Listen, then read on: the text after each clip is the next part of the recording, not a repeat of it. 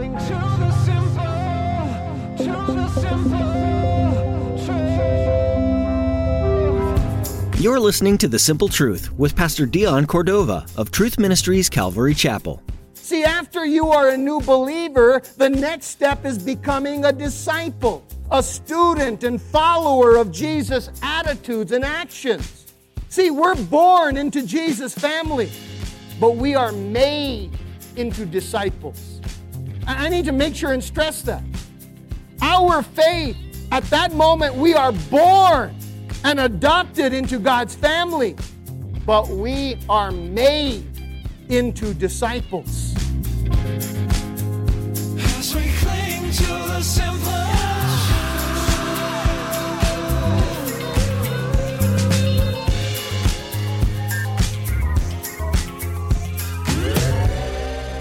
What happens after you become a believer? You've recognized your sin, asked for forgiveness, and then accepted Jesus into your life. But now what? In today's message, Pastor Dion talks about how after we're believers, we become disciples. Believers are those who have accepted Jesus, and disciples are those who are students of Jesus and evangelize, who go out and share God's goodness. After we believe, we're called to become disciples of God. We're born again into a believer, but we're made disciples. Now let's join Pastor Dion in the book of Acts chapter 14 as he continues his message, Impact.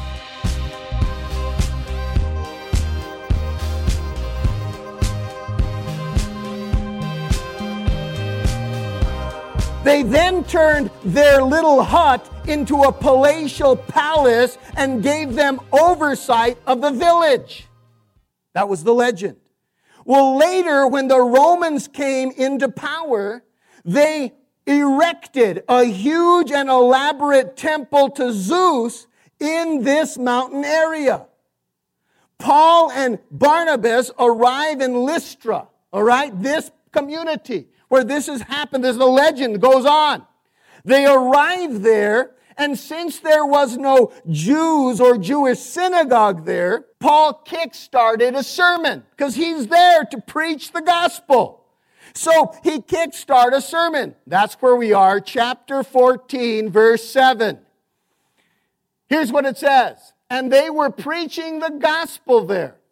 And in Lystra, a certain man without strength in his feet was sitting, a cripple from his mother's womb, who had never walked. This man heard Paul speaking. Paul, observing him intently and seeing that he had faith to be healed, said with a loud voice, read it with me, stand up straight on your feet. And everybody, and he leaped and walked. Isn't that awesome, guys? So there in the middle of Lystra, Paul starts sharing about Jesus Christ. That Jesus, it was the Son of God. That he fulfilled hundreds of prophecies. Jesus worked countless miracles. He was falsely accused and brutally murdered. But the Lord loved. He loved to the very death. And then after 3 days, after he died, he resurrected from the dead. Paul's preaching this. Paul says he's a living God. And through him, we can have unlimited and eternal salvation. Isn't that cool, guys? So he preaches that message to them. As Paul preached, faith began to swell in a lot of people there, and a few people, and especially in a paralyzed man that was in that audience. Because, guys, here's the truth. Everybody say it out loud. Faith comes by hearing God's word. Say it out loud. Faith comes by hearing God's word. Well, Paul told the paralyzed man as he recognized that there was faith in this man, that he was swelling up with faith. Paul told the paralyzed man to stand. He leaped up and was miraculously healed. God confirmed his word with signs following. So the guy, he miraculously healed. The miracle caused a few of the townfolk to believe and receive Jesus. Think about it. As Paul's preaching about Jesus, and then he tells this man, stand up on your feet, and the man leaps and walks. People say, if this is Jesus is truly God, he is preaching a true gospel. So there were people there who did believe at that point, and we'll meet them later. But guys, But the majority of people thought the miracle was something else. So some believed this was an act of God. God, this is obviously a true message, and they believed in Jesus. But there were others who said, this is something else. Look at your neighbor and say, this is something else.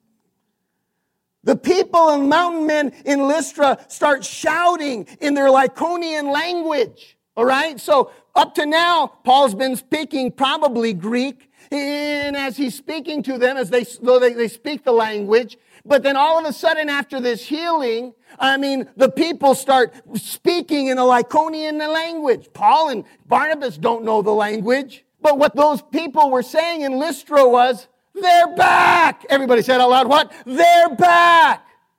Who's back? Zeus and Hermes are back. That's what they thought. Abracadabra, pata de cabra, right? That's what they're saying. Paul and Barnabas have no idea what those people are saying. But they're acting like they just want a car and the price is right.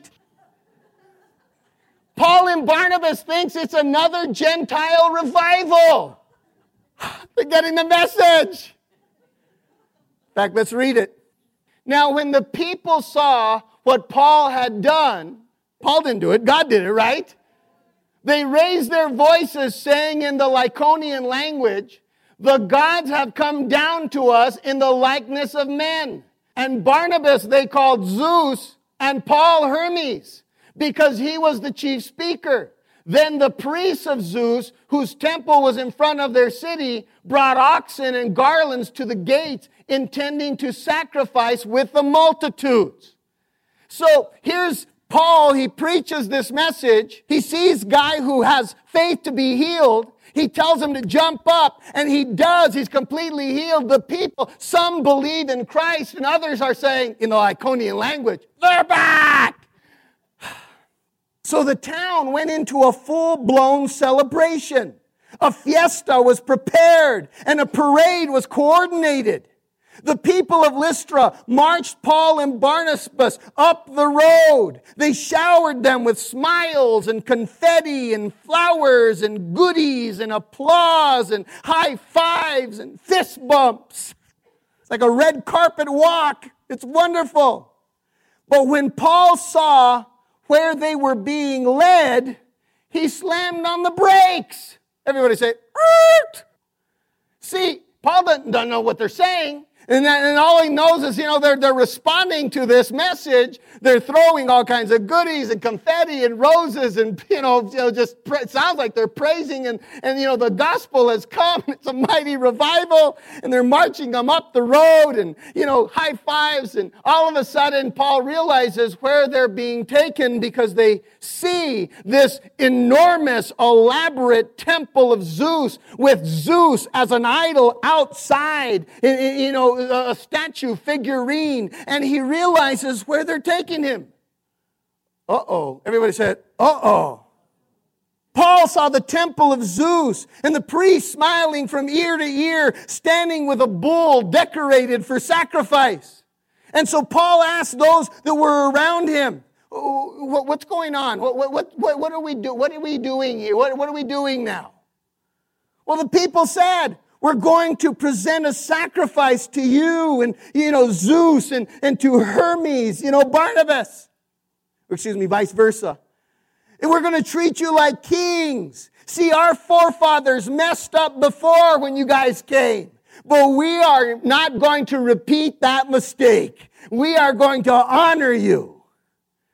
And that's when Paul and Barnabas spoke their language. Here's what they did. They tore their clothes. Say it out loud. They what? They tore their clothes. Let's read the verse. Verse 14. But when the apostles Barnabas and Paul heard this, they tore their clothes and ran in among the multitude, crying out, saying, Men, why are you doing these things? We also are men with the same nature as you, and preach to you that you should turn from these useless things to the living God who made the heaven and the earth, the sea, and all things that are in them, who is bygone generations allowed all nations to walk in their own ways. Nevertheless, He did not leave himself without witness, in that he did good, gave us rain from heaven and fruitful seasons, filling our hearts with food and gladness. And with these sayings, they could scarcely restrain the multitudes from sacrificing to them. Paul realizes where this is going. He and Barnabas tear their clothes.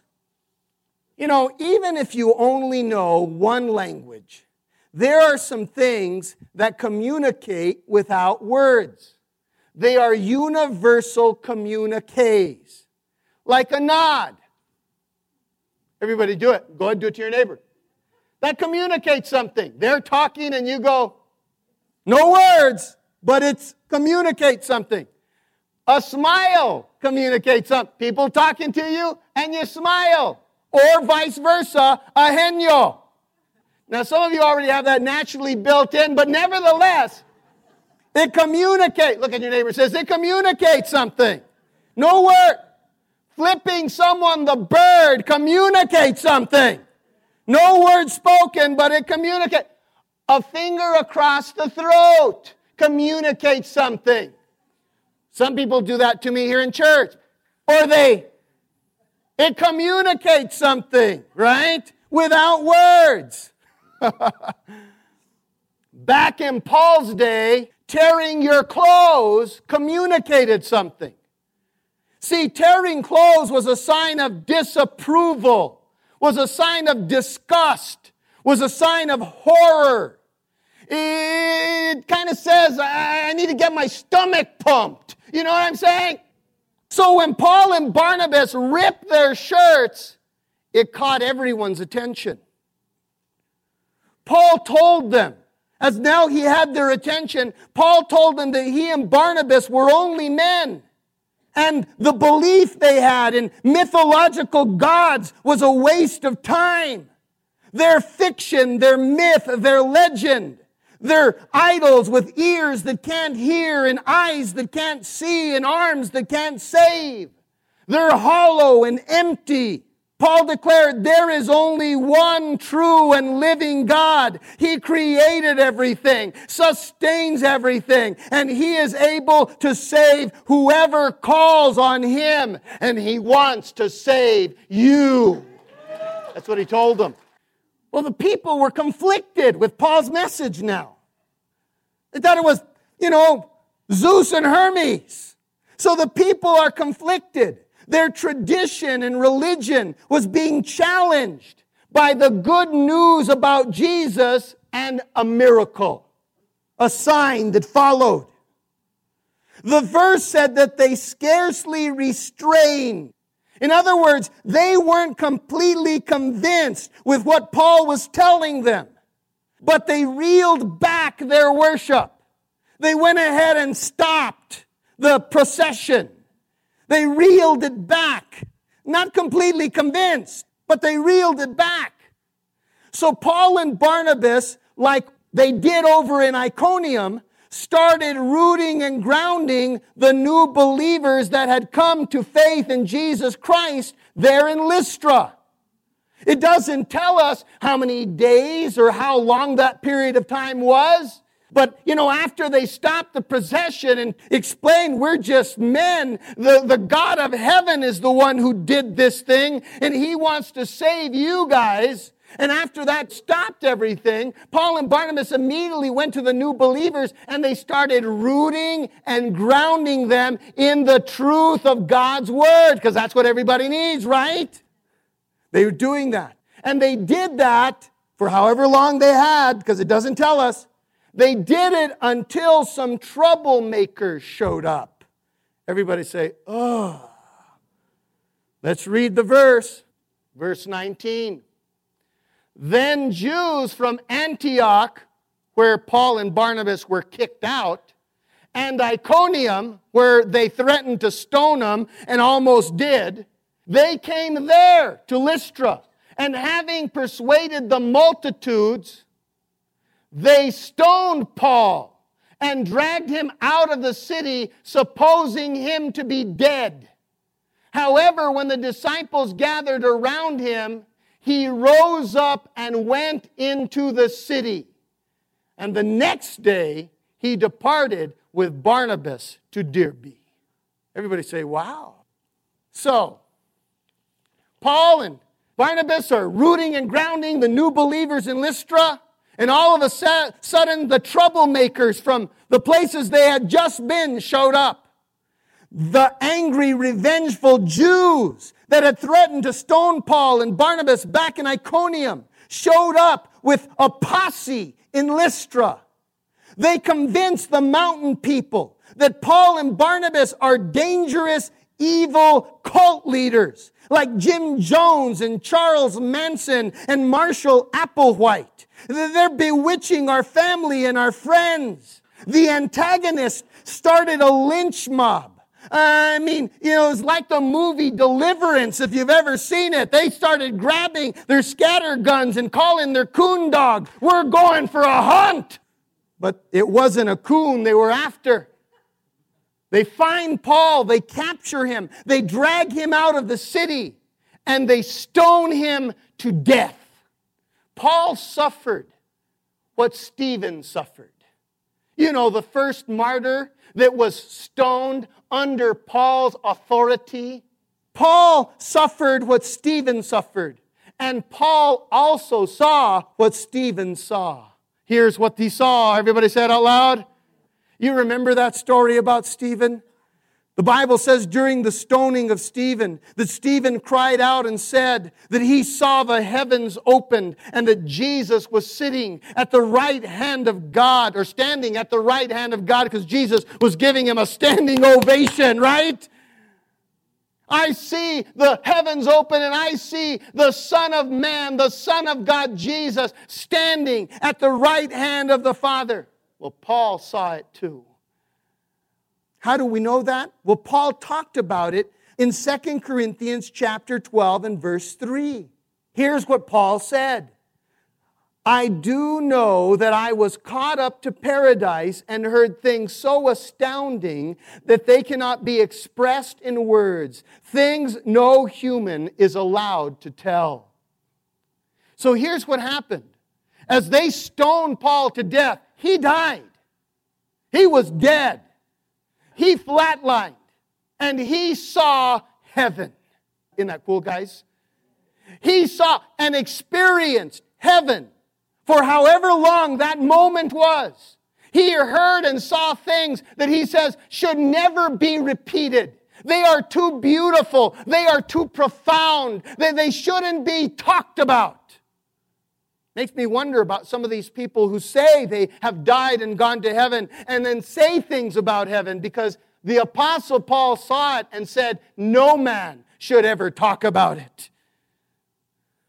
It's too beautiful to try to describe with words. But he saw it. So listen, guys, for every believer that's listening, here are the facts. 1 second after you die, you will be with the Lord. No delays, no detours, and no dollars to be paid. Did you hear me correctly? For every believer, 1 second after you die, you will be with the Lord. No delays, no detours, and no dollars to be paid. In fact, repeat this scripture verse with me. Here's what it says. To be absent from the body is to be present with the Lord. Man, what a wonderful future and hope. Paul lay dead outside the city of Lystra. And the new believers, now called disciples, surrounded him. That's what the scripture said. It called them disciples. They were the new believers that had received Christ in Lystra after they saw the man be healed and they heard Paul's message. They responded in faith, and Paul and Barnabas spent some time growing them in the faith. They were now disciples. Everybody say the word what? Disciples. See, after you are a new believer, the next step is becoming a disciple, a student and follower of Jesus' attitudes and actions. See, we're born into Jesus' family, but we are made into disciples. I need to make sure and stress that. Our faith, at that moment, we are born and adopted into God's family. But we are made into disciples.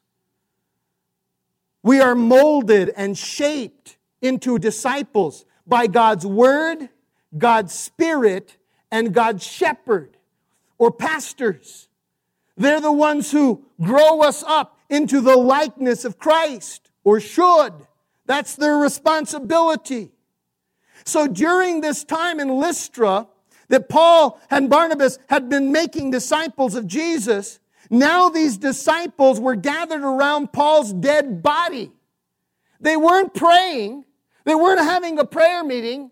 They barely had faith to be saved, so they don't have faith for miracles. So they're surrounding Paul's dead body there in the ground, and they're probably mourning. They're probably grieving.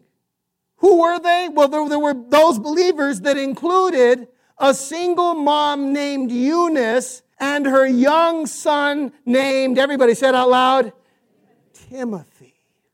Both of them were there in Lystra. They were from Lystra. And both of them witnessed Paul rise up from the dead and keep going. They saw Paul rise up from that stoning, from death, and watched him march right back into Lystra to preach Jesus again. Young Timothy saw a real superhero that day. The Avengers hadn't existed yet. And the mythological legends, well, that's all they were legends. But little Timothy saw God's power in action in the life of a man. Isn't that awesome, guys? Timothy saw Jesus in the Apostle Paul. And I hope all the little Timothys around us see Jesus in us. I will close with this poem. There are little eyes upon you, and they're watching night and day. There are little ears that quickly take in every word you say. There are little hands all eager to do anything you do, and a little boy who's dreaming of the day he'll be like you. You're the little fellow's idol. You're the wisest of the wise. In his little mind about you, no suspicions ever rise. You are setting an example every day in all you do for the little boy who's waiting to grow up and be just like you. The Apostle Paul had no biological children, but he had many spiritual ones. He taught, he mentored, he discipled, he coached them about Jesus and Scripture, including Timothy. He made an eternal impact. Say that out loud, or what? An eternal impact. As we cling to the simple.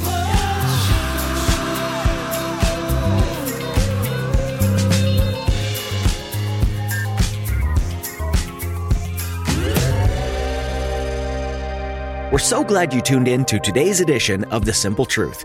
We pray that Pastor Dion's teaching in the book of Acts has given you new insight into the early church and brought you closer to Jesus. If you'd like to learn more about the ministry of The Simple Truth or hear additional messages, visit tmcalvary.com. You'll find them under the Sermons tab. You can even experience the video version of these teachings at our YouTube channel. Just follow the link and don't forget to subscribe. When you do, you'll be notified as soon as we've uploaded new messages that we know will share Jesus' love and truth for your life. Find a link to our YouTube channel at our website. Once again, that's tmcalvary.com. Before we end our time with you today, we'd like to offer you the opportunity to be involved in what we're doing here at The Simple Truth. We'd love for you to join us in praying for the people who will be listening to these broadcasts, who might even be hearing about Jesus for the first time. Would you pray that the Holy Spirit would open ears and soften hearts, and that lives would forever be changed? Would you also pray for Pastor Dion and the team here at The Simple Truth? Pray that we always keep our eyes on the Lord, and that we're courageous to follow wherever He leads. Would you also pray about financially supporting this ministry? Any and all amounts given are useful and greatly appreciated. You can find out more about how to give at tmcalvary.com. Just click on the Donate tab. Thanks again for praying, and thanks for joining us today here on The Simple Truth.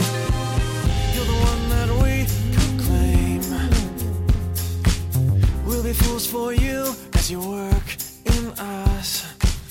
May your power show in the deeds we sow. Let us join our hands, and together we stand. Together